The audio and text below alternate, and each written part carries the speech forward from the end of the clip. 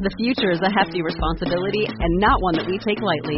But then taking things lightly has never been what Hefty is about. That's why we've created the Hefty Renew program that turns hard-to-recycle plastics into valuable resources like park benches and building materials. To participate, simply fill up an orange Hefty Renew bag with accepted items, tie it up, and drop it in with your regular recycling. That's it. It's that easy. It's time to rethink recycling with Renew. Particular valued resources may vary by geography. More info available at heftyrenew.com. I'm watching Masters of Mindfulness in the Great Courses Plus, and it turns out it's a very good course on emotional intelligence. Did you know that emotions really don't last more than 90 seconds if you don't feed them with any thought?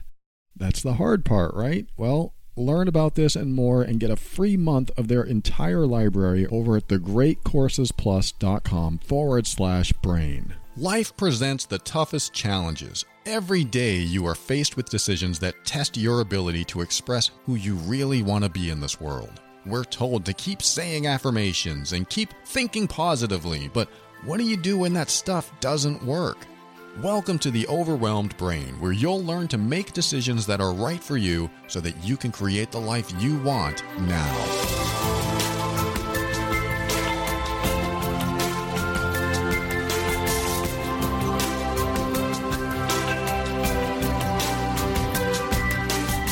Hello and welcome to the show. My name is Paul Coliani and I am here to help you increase your emotional intelligence so that you can avoid dysfunction, handle toxic situations with grace and ease, and show up as your authentic self. Everything I talk about on this show is my personal opinion and is meant for informational and educational purposes only. Always consult a medical or psychological professional before making any changes that could affect your physical or mental health. Today I want to talk about individuality, at least one portion of this show, in the sense that we lose ourselves depending on what we're doing. And sometimes this can be a good thing. Sometimes it's nice to get away from you. Not me getting away from you, but you getting away from you. You taking a break from yourself. You taking a little vacation from you. That can be nice sometimes. There are several things that we do that helps us get away from us.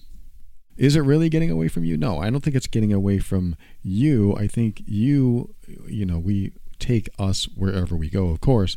But sometimes our lives are made up of people and places that we want to separate from for a while.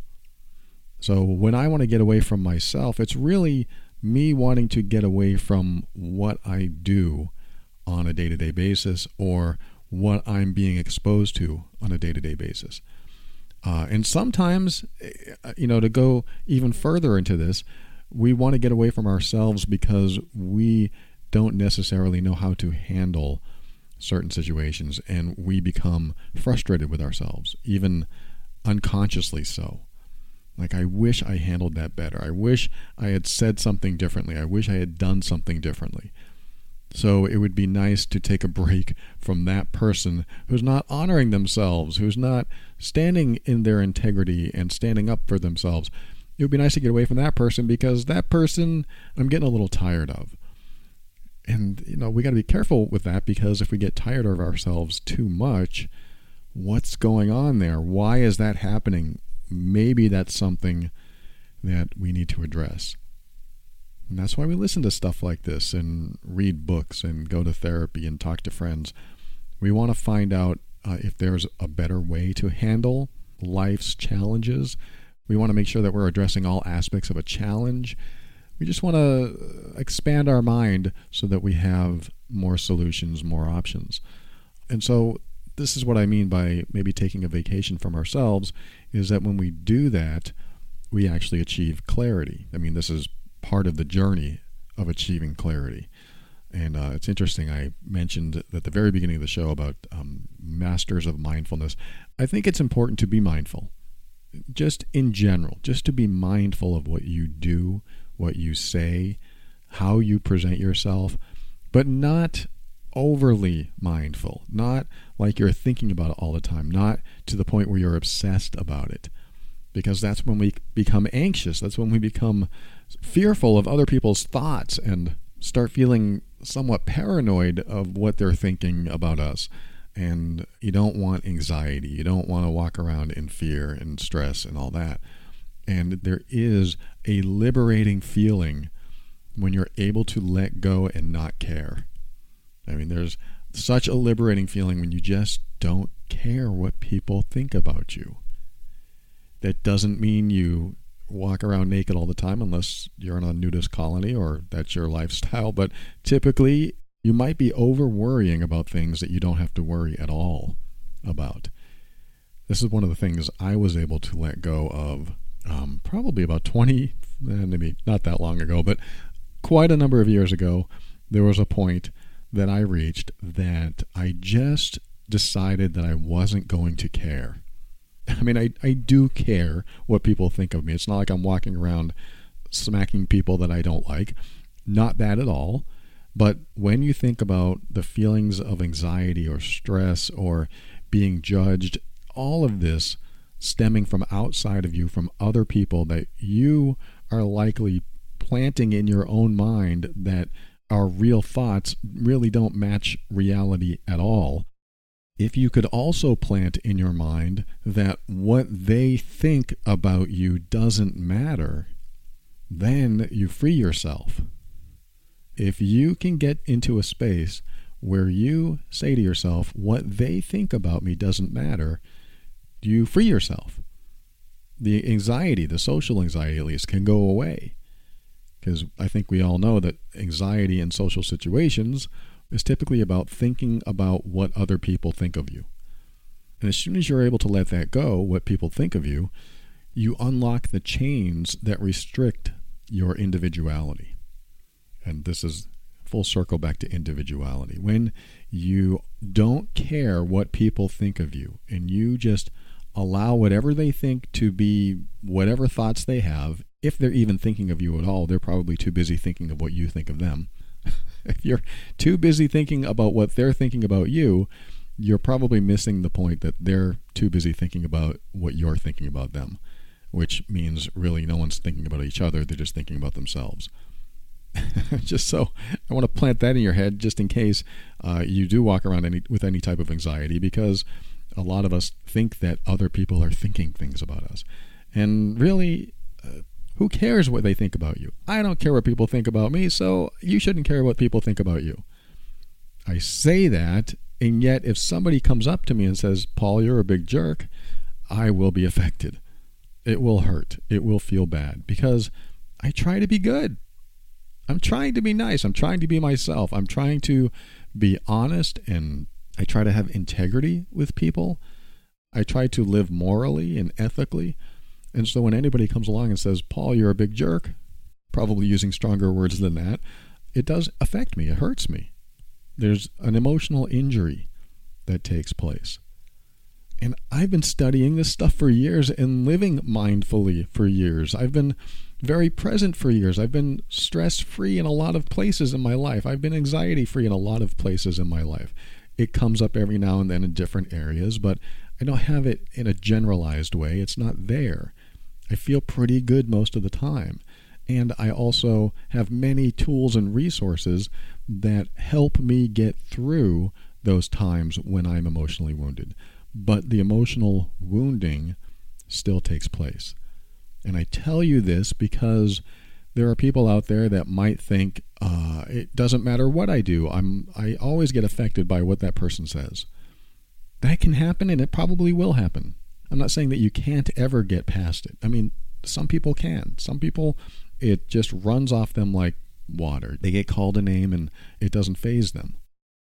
The good news is that once you learn who you are and accept who you are fully and love who you are, and you're compassionate toward yourself, and you stand up for yourself because you're proud of who you are, and you feel like that no matter what happens, no one can tell you who you aren't because you know who you are. And even if they come along and say, this is really who you are, you're not going to believe them unless it's something greater than who you are. So if somebody comes along and says, your lower than what you think of yourself. You're a jerk. You're not that person. You're this person, and it's way below what you think of yourself. You shouldn't believe that person. Because if you think higher of yourself, that is your truth. That is your truth. That is where your baseline needs to be. You as an individual, you as I. Bring the ego in here. You as the ego, you as the person, you as, if you're religious, the spirit, the spiritual self, whatever it is for you. When you learn to know that you are worthy and you feel comfortable in your own skin being who you are, no one can knock you down. I feel like I'm there most of the time, and people do knock me down. So I'm contradicting myself. I know. I am contradicting where I am typically and what happens when it shouldn't happen. Nobody should knock me down because, Paul, you know you're worthy. You know that you deserve respect, and you know that you are one hell of a guy and you are a good catch. And I want you to think about this about yourself as well. I'm not just saying this to pat myself on the back and say how wonderful I am. There's a lot of things I wish I could improve about myself, but you want to get to the point where you accept yourself, even all your faults, even your imperfections, even the parts you find terrible, dumb, ugly, or any negative thing you say about yourself. All of those things make up who you are, and you really have no choice but to accept most of them. Yeah, there are things we can change, sure, but in general, what makes you up? What has made you up for most of your life? All of these pieces of you. Like, there's a piece of me that doesn't want to admit he's an introvert. I don't want to admit that because, to me, in my mind, calling myself an introvert almost makes me sound unapproachable. And I'm not saying introverts are like this. I'm saying this is what I think of myself. I am completely approachable, though. Anyone can approach me anywhere I go and say, "Hey, Paul, how you doing?" And I would say, "Hey, it's great to see you. How's it going?" And I would be, I guess, extrovert in that moment. But for the most part, I enjoy sitting in an office, my home office where I am right now, with the door closed, shut out from the world. It's a little strange because I talk to you and you are the world. But at the same time, it is nice to be in this space in myself. And I think it's because I am comfortable in my own skin. I am very comfortable with who I am, even though there are things I wish I could change about myself. I mean, I shouldn't say I wish, but I wouldn't say no if somebody came along and said, "Hey, I can change that about you. Would you like it changed?" I would probably consider it for a few minutes and then say yes. But this is who I am. And I want you to be comfortable with who you are. I want you to be in that space where you can say the same things I just said. I'm a catch. I love myself. I'm going to show compassion toward myself. So if anybody comes along and says I am anything less than what I believe I am, I'm going to say, "Hey, don't believe them. I know you. I know who you are. And I know a lot more about you than they do. That's for sure, because I've been with you all your life. And I think you're great in every way. So whatever they said doesn't apply. And whatever they said is just something that's in their own head about their own judgments about themselves. Because anyone who creates a judgment about someone else has not learned how to accept qualities and personality quirks or traits about themselves. And you'll find this more often than not. There's often the judgiest, the most opinionated people have thoughts about themselves that they may not tell you, but you can see in their behaviors and what they do. Bullies are a good example. Bullies are intimidating. They'll call you names, or they'll say stuff about you, or they'll be very passive-aggressive and cause you to feel bad, or they'll be emotionally abusive. There's all kinds of things that bullies do. But bullies aren't born bullies. They learn to be bullies because of self-worth issues and insecurities in themselves, because they want to figure out how to get their power back. And the way they've learned to do it is by taking other people's power away. That doesn't mean it fills their power meter. It means that if everyone around the bully has little to no power, the bully has power by default. And when people do that to you, they take away your power, they become more powerful by default if you aren't the individual and the I that you know yourself to be. And that's why it's so important to know yourself to be the best damn thing you know. You need to be comfortable in your own skin. And I know a lot of people aren't. I know a lot of people, they have issues and they have challenges, some physical, some emotional, some mental, some whatever, family and relationships. There's all kinds of challenges out there. But there's a deep part of you that wants to be comfortable in their own skin. And I started off talking about individuality, and I think it's important to remember that we can lose ourselves in the relationships that we create, in the jobs that we take on, in our lives, in our career. We can lose ourselves in excitement. I mean, we can lose ourselves in a lot of ways. And like I said earlier, sometimes losing yourself is a nice vacation from yourself. But what's nice about that is that you get to reconnect with yourself from a different place, in a different way. You get to rediscover who you really are when you take a vacation from yourself. And that means sometimes you just need to be away from everything and everyone, just for a few minutes even, just to reconnect with that person you really are inside. Especially when there's been so many weeks, months, or years of somebody who didn't believe in you or told you all the false things that you might have ended up believing about yourself. And all those false things are false because who you were born as is often redefined by dysfunctional people. I mean, why listen to any self-improvement show if you weren't redefined somewhere as anything less than you really are? There'd be no reason.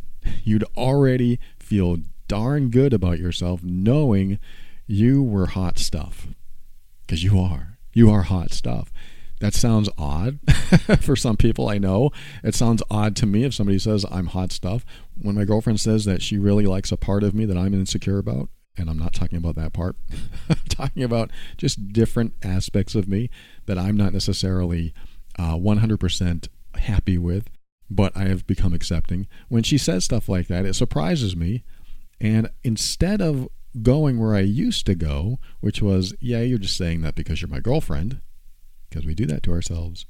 We say things like that. Yeah, you're just saying that because you love me. You're just saying that because you feel bad that I don't like that part of me. Instead of going there, I instead think, wow, that's really cool. I'm so glad she likes that about me. That's really nice. That's really neat. I love that. And I allow my ego to pull that in and make that a part of me.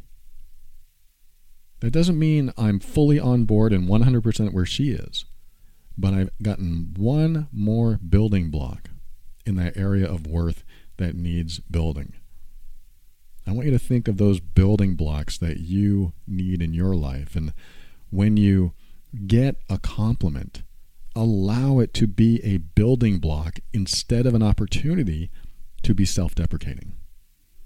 Allow that. Allow every single tiny little positive comment or compliment about you to be a building block so that you are building yourself up instead of tearing yourself down.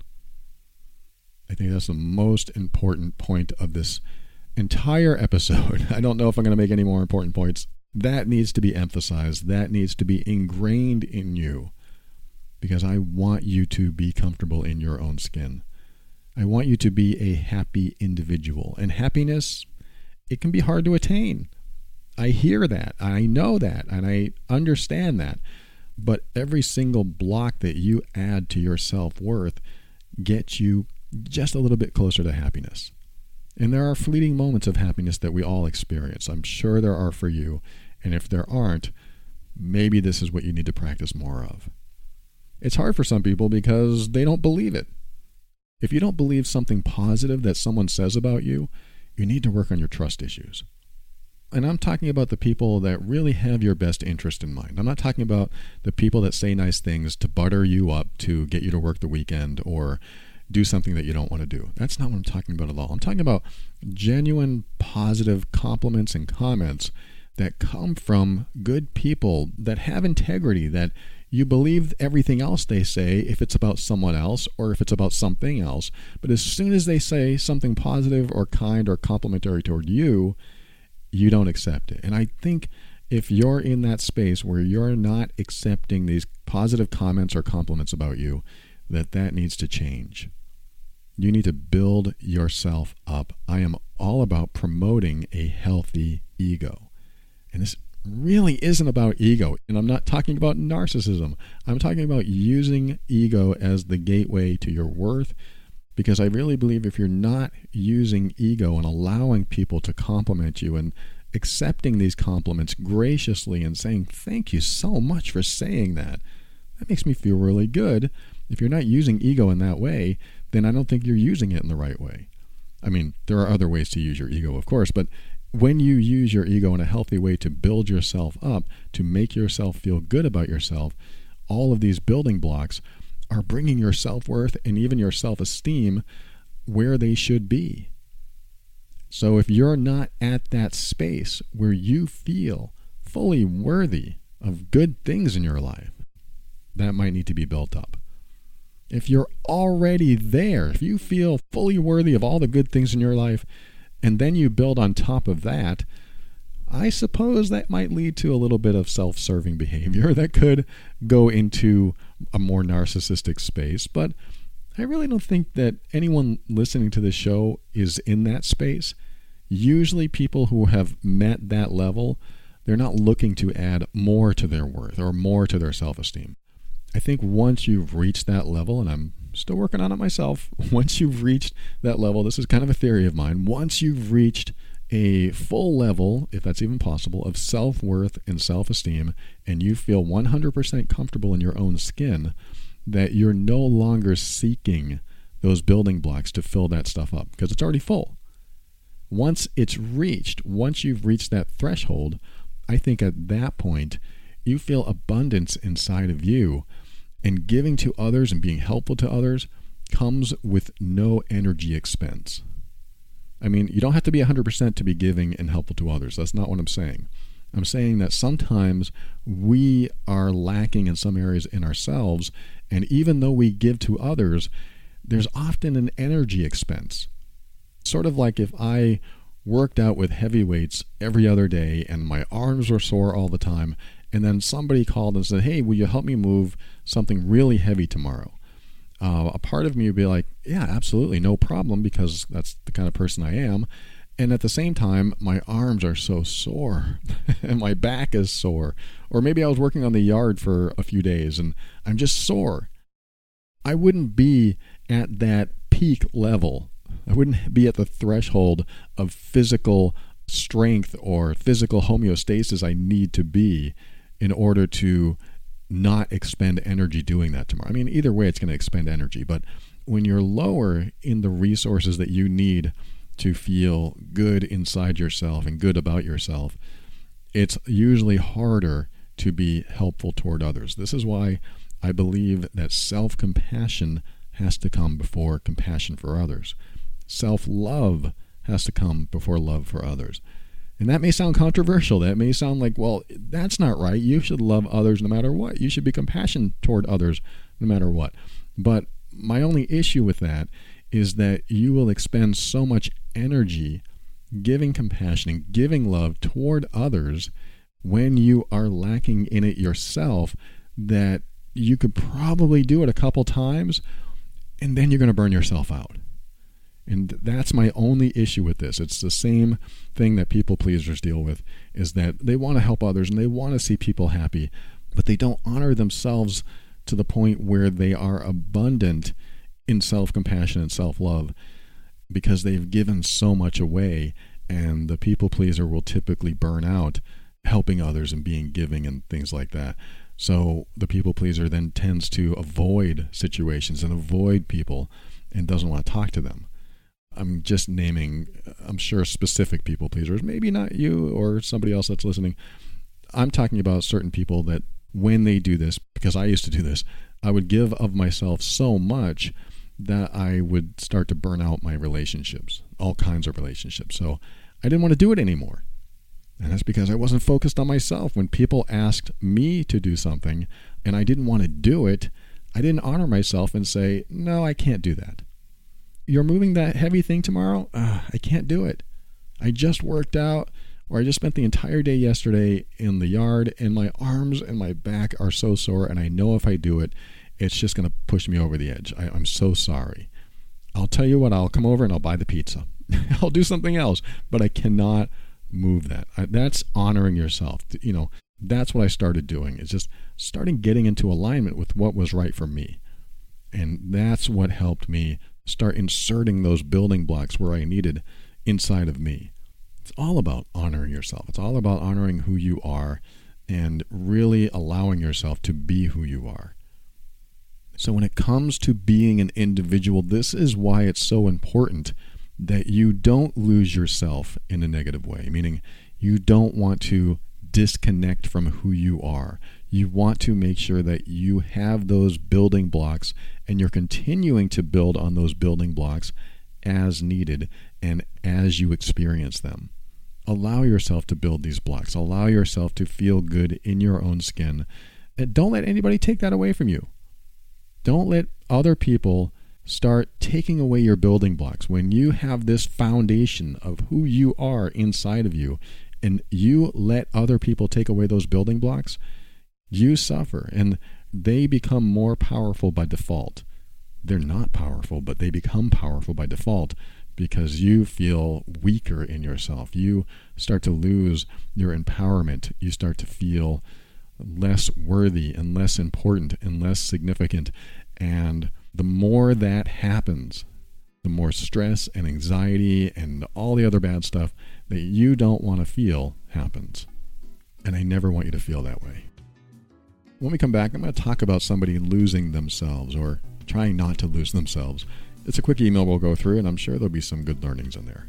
We'll be right back after this.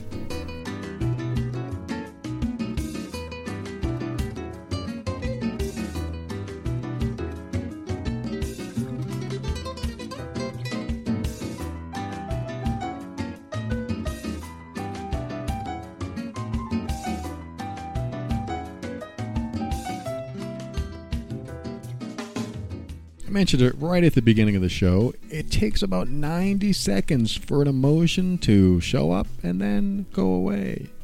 I'm already hearing people say, yeah, right. It's true, though. But the caveat is you have to put no thought toward it whatsoever. That is tough. That is the hard part. And that's why I am grateful for courses like this, Masters of Mindfulness. It is one of the many, many, many courses in the Great Courses Plus. I share it with you here because I am learning so much in all of the courses that I've been watching. And you get an entire month of this. I mean, this is a great opportunity to just, at minimum, check out all their courses. And, of course, when you stick around after a month, you still get access to all their courses, and you get the new ones that they create. And almost everything that I've watched has been worth it, and I've learned something new every time. Love learning new things because it makes me more comfortable in intelligent conversations. But it also improves my life. I mean, I teach emotional intelligence, and yet I never thought about how long an emotion lasts. And if you want to learn about that stuff, I recommend going to thegreatcoursesplus.com/brain. The one I'm watching is Masters of Mindfulness, but they have all kinds of courses. How to play guitar. They have some psychology courses. They have some music theory courses. And they're all professionally done, high-quality courses. They have an app that you can take with you on your phone. You can either watch it or listen to it as you're doing things. It's all really fascinating. And talk about those building blocks. You get to build who you are from the ground up sometimes with some of this stuff because learning something new expands who you are.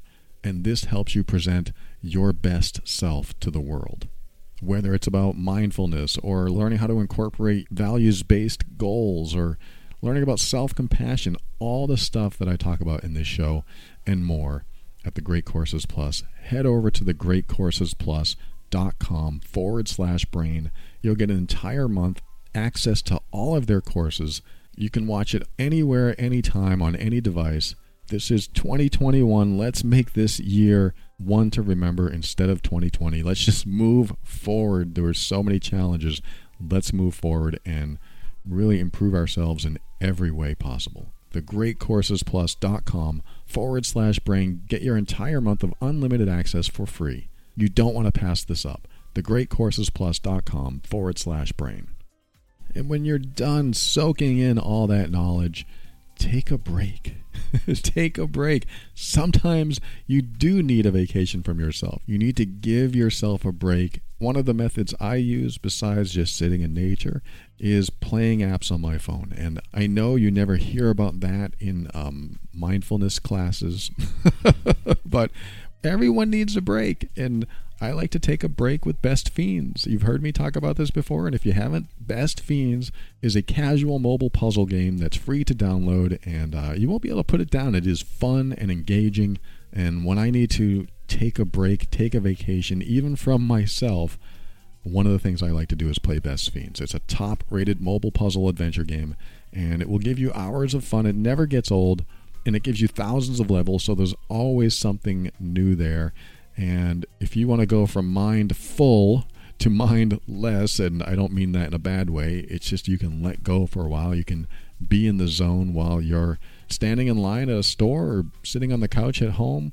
Wherever you are, you're going to love Best Fiends. There's tons of characters to collect. There's always a puzzle to solve, and the fun never ends. Just don't blame me if you become slightly obsessed. Download Best Fiends for free today on the Apple App Store or Google Play.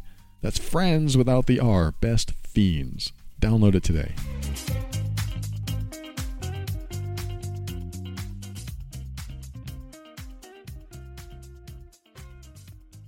Welcome back. Like I said, I'm going to read you an email regarding individuality. I don't think he says this in the email, but I'm just going to go ahead and read some of it here. Hey, Paul, I hope you could give me some advice on my unhappy situation. My mind is quite scrambled, and I'm sorry if my message is all over the place. I'll try to write the key points. In short, I can tell that my problem is that everything is good, but I feel unhappy. I was with a woman for a few years, and we split up because we didn't know what we wanted from life. Our life goals were different, and our hobbies and interests as well, with just a few similarities. We started talking, and then we decided to get back together and give it another shot. But here's the actual problem. When I think about how everything is now, because they're back together now, at least when this message was written, it seems okay. I know we could go on as a couple. We both trust each other. We listen to each other. We support each other.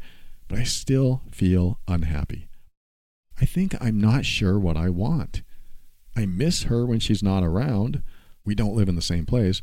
But when I'm with her, there's a lot of things about her personality that irritate me. There are things in her personality that won't ever change, like the way she talks, or she won't even take the smallest advice on some mundane task, and a lot of small things like that. Also, I don't usually feel like doing anything with her, watching movies and stuff. I even feel bad for saying all this. I love her, but there's a lot I don't.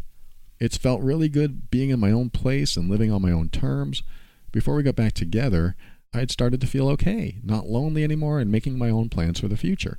But this is where I'm confused. I'm back in this relationship. It logically seems great, but I'm not mentally 100% in it because I'm still in that single state of mind that I had before getting back together. I was getting so excited about things that I was going to do being single, like get a dog, but right now we have cats, which I love, but we can't have both right now. There are small things like that which I wanted to do, but it doesn't fit into our lifestyle now that we're back together. I was maybe getting excited about meeting other people as well. Sometimes I think we should try going our separate ways and live our own lives, but I feel in my gut that I would realize it was a mistake someday down the line. I listened to your podcast about what ifs, and after that podcast, I felt really good about being with her, but these feelings have crept up again. I'm sorry for the scrambled text. I'm so confused. My mind is all over the place. I hope you can get some kind of sense from this. Thank you for your time. Love the podcast and the help you're giving people. All right. Thank you so much for writing that. And this message is a little older, so this situation may have changed. But I read these situations because they can be very common for a lot of people. You might be experiencing this now. You may have experienced this in the past. But either way, I'm going to give this person my thoughts. The first thing that stands out to me is that there are so many things that irritate, I think it's a guy, that irritate him about her, that they kind of permeate his thoughts over everything else. And he also mentioned loneliness, like I'm not lonely anymore. So you could have something going on with that as well, like at least I'm not lonely. There's a lot of people that will get into relationships just so they won't be lonely, and they'll take the bad stuff with the good because they're not alone. I'm not putting that down. I'm saying that some people do that. Some people can be okay with that because it's better than being alone. And if you're in that space and you can do that, then great. If that works for you, that's great. But here's the thing about the irritations.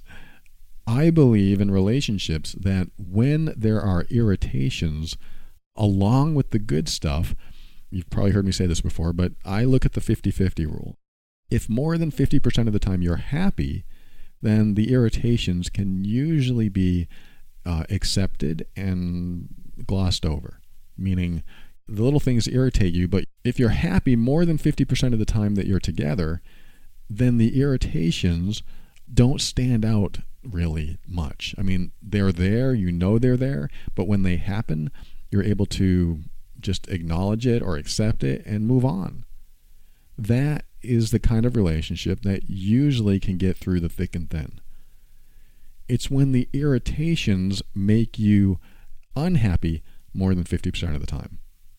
That's when the relationship usually has less of a chance of working out. That's just a philosophy or a rule that I use for myself. If I'm happy more than 50% of the time in the relationship, then all the negative stuff that happens, it's just part of being in this relationship, and I've learned to accept it and be okay with it.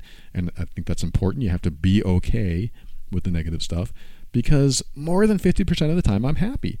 And 50% is such a low number. I really like to put it for myself at 90%. I'm kind of a 90-10 guy. If more than 90% of the time I'm happy, then all the other stuff really doesn't matter too much because I'm 90% happy. In fact, I think I need to change that.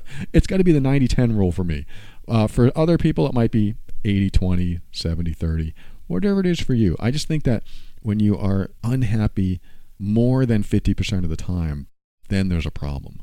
Because even some tough relationships, if you're happy more than 50% of the time, then you could probably figure it out and work it out or, do something with that. But when it gets below 50%, you're unhappy more than 50% of the time, now there's an issue. I see that as a breaking point in a lot of relationships. And all of the irritations and frustrations and everything that bothers you about the other person becomes prominent. And when those things are prominent, what do you want to do? You don't want to deal with them. You're just hoping that they'll change or not do those irritating things again. And they're always on your mind. And when they do those irritating things, they linger inside you. They're like emotional drills drilling into your brain or your heart. And it stings or it's frustrating. And you just can't get them out of your system because, they did it again and it bothers you. I think when you're constantly bothered and the emotional negativity lingers, what you're dealing with is a unhappy more than 50% of the time situation. And if you're unhappy more than 50% of the time, that's a relationship that you might want to consider changing or at least talking about. I mean, I believe that full expression first is the best way to go. So you're in a relationship with somebody and you say, I'm not happy. Because if you're unhappy more than 50% of the time, you're not happy. So maybe a conversation starts like that. I'm not happy. I'm not happy in this relationship. And they may say, what do you mean? What's going on? And then you can have a conversation about it. And that conversation could lead to something productive. Maybe you've both been unhappy and you just haven't brought it up and you need to talk about it. This is where another philosophy I use in my relationships comes into play. My philosophy is you express things even at the risk of losing the relationship. I think it's so important that you express how you feel and what's on your mind, even if it's going to make that other person upset and yell at you and even cause them to rethink the relationship. I know that's a dangerous place to go, but you have no idea how it strengthens the bond when you get through that. If you can share stuff that you know is a risk to the longevity of the relationship, it actually strengthens the bond. And if it doesn't, if it does lead to a breakup, then what you have or what you had may not have been enough to survive any other challenges, or at least some of the harder challenges that come along. And I'm not saying it wasn't good. I'm just saying that if you aren't with someone, if you're in a romantic relationship, that is, if you're not with someone that you can't express the hard stuff to, then how are you going to tackle the challenges together when they come along? And when you express that hard stuff, like I said, the bond strengthens, but also the trust.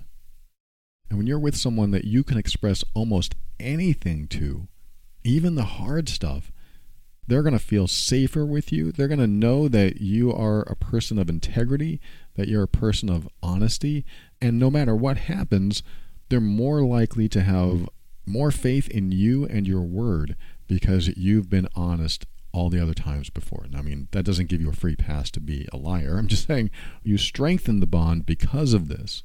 You strengthen the bond by expressing things that are very hard to express, especially to someone that you might offend. It's like the very first few months that I was with my girlfriend. There was a point where she couldn't even look at me when I walked in the door, and she would barely talk to me, and she wouldn't kiss me, and I thought to myself, what the heck is going on with her? She's so distant and disconnected, and she didn't want to tell me something that she thought I would be upset by. And I finally stopped her. This was a few days into it. I finally stopped her and I said, look, every time I come in the door, you don't look at me, you don't want to kiss me, and when you do, it's just a quick peck on the cheek or something, and there's clearly something wrong here. What's going on? And she said, well, you know that thing you said a few days ago? Well, I think I'm still upset about that. And I said, what thing? Let's talk about this. I really wanted to know. And she said, well, you said this and you didn't do it and you said you would do it. And I said, that's what this is about. This is what's been going on with you, is that you've been upset about that. I said, first of all, thank you for finally telling me. And second of all, this is what I thought happened. This is how I interpreted it. And it was a big misunderstanding or miscommunication. And once she got it out of her system, she changed almost immediately. We were reconnecting. The bond was strengthening again. The emotional connection was there. And I felt better and she felt better. And there was no more trying to avoid a touchy situation. Now, she was trying to either spare my feelings or just avoid conflict or anger, whatever it was for her. She didn't want to deal with it. But it took many days of our disconnection and me not knowing where she was. It was sort of a form of silent treatment, but not in an emotionally abusive sort of way.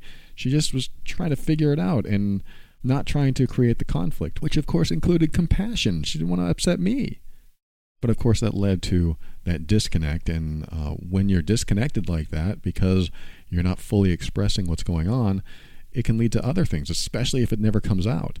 So I kind of made it a rule at that point. I said, no matter what, no matter what's on your mind, even if you have to tell me something that you know will get me angry, even if you think I'm going to break up with you on the spot, please don't do that again. Just share with me what's on your mind. And she asked me, really? You really want me to just tell you what's on my mind? I said, yes, please. It's so much better just putting it on the table, talking about it so that we can resolve it and move on. Otherwise, I don't know where you are. You don't know where I am. And it's just a big mystery. And of course, there's tension. Let's just put it out there and see what happens. And she said, well, all right. All right, I'll do that if you want. I said, yes, I want to. And I've told this story before, so if you've heard it. But months later, something else happened. Another miscommunication, another misunderstanding, something unintentional that I did or said. And for a few hours, I think she was in that space. But then she said, you told me to tell you when something was on my mind and I was upset about something. And I said, yeah. I just opened my heart. I didn't say, what's wrong? What's your problem? I opened my heart. I stepped into that non-judgmental, safe space for her, and I just listened. And she said, well, when you said this, it really upset me. And I said, thank you so much for sharing that. I definitely didn't mean it to upset you. I definitely didn't mean it to be hurtful to you. And this is what I meant. We have a conversation. And to be able to just talk about it, talk through it, even if there's upset involved, strengthened our bond, strengthened her trust in me, strengthened my trust in her, although I think I had more for her than she had for me. And we just were able to connect at a deeper level every time something like that happened. Because, and this is the main reason, because she felt safe telling me almost anything. And I think that's a great place to be in any relationship. When you feel safe enough to tell someone almost anything, that's when you're comfortable in your own skin. Because you don't have to be anyone else for that person. You can be yourself. I don't even know why I went off on this tangent. I may look back here at this email. I still feel unhappy. It was about the irritations and the individuality. So let me talk about individuality really quick. So this is a good example of maybe losing a part of yourself or losing yourself in a relationship. He got into a relationship. Yes, he probably did because he was lonely, but this isn't the perfect partner. But it could be if there were some changes, but he's just not all into it. There are a lot of things that irritate him. One of the things I talk about with irritations is that when you are in a great relationship and there are irritations, those irritations won't linger inside of you. They'll just be irritations in the moment, and then you move on. Oh yeah, he or she always leaves their socks on the floor, but everything else is so darn good that I can handle that. It's like a tiny annoyance. It's a tiny irritation. And no matter how many times I tell them, they still don't pick them up, but everything else is great, so I'm going to be okay with that. So I'm happy more than 50% of the time, and I'm okay with that. So that's the irritation problem. If those irritations don't linger and everything else is pretty darn good, then that might be a good sign that the relationship will work. And of course, you talk about the irritations, of course. That's probably where I went into the expressing almost anything to the other person, even at the cost of the relationship if it goes that way. Because you want to be able to talk to someone and build that trust and build that connection and know that you can tell them anything and have a conversation about it. If you do that with someone and you can't have a conversation about it and they get all defensive and it never goes anywhere and then you both end up upset, you have other issues going on. That might require couples therapy. That might require some other intervention of some sort. Or someone putting their foot down and saying, look, I bring this up so we can have a talk about it, and you just get all defensive. If you don't want to talk about it, then maybe there is nothing to talk about. Maybe this relationship isn't going anywhere. There's some honesty right there. I'm not saying that's what you do say to them. I'm saying there's a point where if you can't safely express yourself to someone and have a productive conversation on it eventually, then you have to consider the relationship that you're in and if it's really worth your time, to be quite frank. I don't want to put any ideas in anyone's head. I'm not here to promote divorce or separation or anything like that. I just want you to be happy more than 50% of the time. So that's my take on the annoyances and the irritations. With the individuality, let me make this final commentary on the individuality. I think it's important that you retain as much of your individuality as you can. And sometimes that does require having someone in your life that isn't there 100% of the time.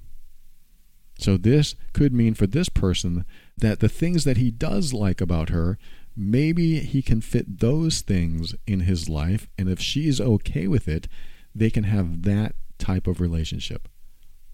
Let me clarify that, because some people are going to misinterpret that. What I mean is that when you have someone in your life where some things fit, some hobbies, some preferences, sometimes you like the same movies, that you can have a person in your life in that regard, but not in other ways. And the example is, she has cats, he wants a dog. You may not be able to live together, or maybe it'll work out. Some cats and dogs get along. But let's just say that there are other things that you don't want to make compromises on because you want your individuality. You are really comfortable in your own skin. You love being who you are, and you still want somebody to share experiences with and be with in life and call when you've had a hard day or whatever. But you have these differences that are different enough that if you were together, the compromises might be too big and too intrusive on your individuality. And when that happens, you may have to fit in each other's lives in other ways. This can work. This does work for a lot of people. There are people that have their own hobbies, their own habits, their own lifestyle in general, that have other people in their life to fit in different areas of their life. Just like having friends. If you want friends that you go fishing with and you want friends that are in a book club, that might be two different sets of friends. So you're not inviting people from the book club to go fishing unless they want to. And you don't invite people from your fishing club to go to the book club unless they want to. Because they're two separate parts of your life. And you'd probably be bored fishing with the people in your book club. Maybe. I mean, just throwing this out there as an example. You could get bored with certain people in certain environments. This is like when you have a work friend. For me, I've had work friends all my life. When I used to go to a job outside of my home and work my 9 to 5 with usually a lot of overtime, I would make friends at work. But I never really wanted to hang out with them outside of work. But they were great work friends. I loved going to lunch with them. I loved talking with them throughout the day. Great work friends. But I didn't really have the inclination to call them up after work and say, hey, let's go bowling. I wasn't a big bowler anyway, but I just didn't want to connect with them in that way. Sometimes you'd have a call outside of work, but they weren't my best friends. They were good people, and I really enjoyed their company, and I would like to see them again. But I had work friends, and then I had friends outside of work. So that's what I mean by this, is that sometimes there are relationships that we get into that they fit in certain areas of your life in a certain way, but they don't fit in other areas. So with this person who wrote, he says he's not happy all the time and he's got all these irritations about her. I'm getting the vibe here that you are losing some of the individuality that you really like about yourself. You are losing some of that I. The one who is you, the person that you have built yourself up to be, and the person that you want to continue to learn and grow and evolve so that you can be more of who you are and who you want to be. And some people don't fit into that mold. Some people come along and they hinder that or restrict that about yourself. And when they do, you really have to question if this is the type of person that you can afford to have in your life. It's not always an easy decision, and it's not always doable, or at least right away. But it is good to consider that maybe this person doesn't fit into my life the way I want them to fit. So with this person who wrote, the best thing I can say is stay living apart, because living together will probably drive you crazy. And if you continue to see her, maybe you should have a conversation about everything you like and love about her and the way you enjoy her in your life. And I'm not sure if you should have a conversation about all those things that irritate you about her. I mean, you can certainly bring up, hey, when you do this, it really irritates me. You can do that for sure, but maybe just focus on what you like, and then you stay together and emphasize those things that you like, and then you connect in that way. And sometimes that can evolve. Sometimes that can go even further and expand into something greater, because you start to realize that you like the same things, or you're expanding your own horizon here, and you're starting to resonate with her in more areas of life, and then maybe you can get together in a different way. So that might be a path for you as well. But the whole point is, if you have these people in your life and they only fit in a certain way, you try that out. You try to see if that works. It may not work. You try this person and see if they fit in your life, and maybe it'll work for both of you. But certainly, if someone's irritating you in certain ways and you're in their life even with all those irritations, it's probably not good for them either, or fun for them either, if their behaviors irritate you and you're showing up in the relationship as irritated. So it is helpful for them too to not have someone that's irritated at them all the time. So this is what I mean, is that sometimes you can have people in your life that fit in a certain way.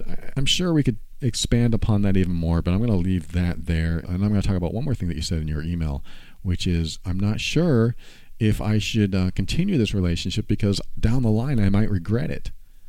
You said, I would realize it was a mistake someday down the line. I think it's so important that you look at today and ask yourself, what is happening today? Just ask yourself that. What is happening today? Not what might happen, because you're making that up. What is happening today?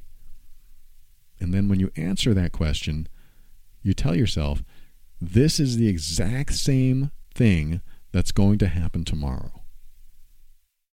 That's it. You ask yourself what's happening today, and then you tell yourself, this is the exact same thing that's going to happen tomorrow. And if you have to say that tomorrow, the same thing, what's happening today, this is the same thing that's going to happen tomorrow, then you have the outlook that you need to make the right decision. That's gold right there. That's gold. You want to look at what you have today, because everything in the future is made up. So you ask yourself, what do I have today? And then you tell yourself, this is the same thing that's going to happen tomorrow. And then you say, I need to make a decision based on what I know from those two things.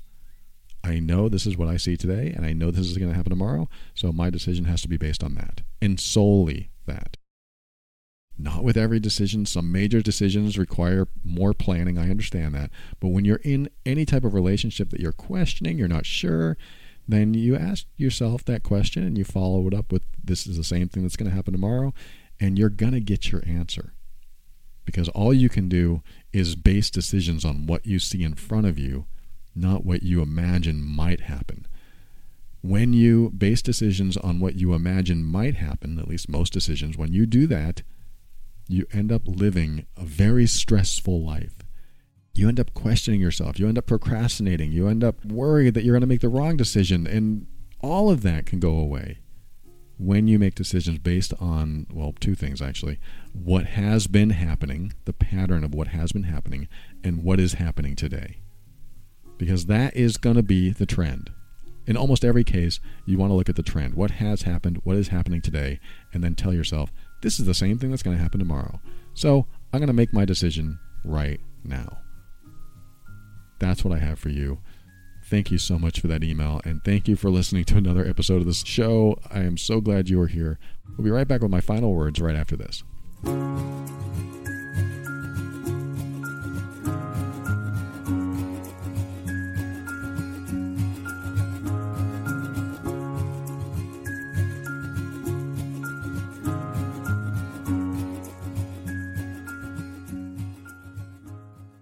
Thank you for listening to another episode of The Overwhelmed Brain. I want to remind you to go to thegreatcoursesplus.com/brain and get a month of their entire library for free. thegreatcoursesplus.com/brain. And when you're done learning all that amazing, wonderful stuff, go to the Apple App Store or Google Play and download Best Fiends. That's Friends Without the R, Best Fiends. That'll help balance out your life a little bit. And I also want to thank the financial backers of this show. These are the patrons of The Overwhelmed Brain.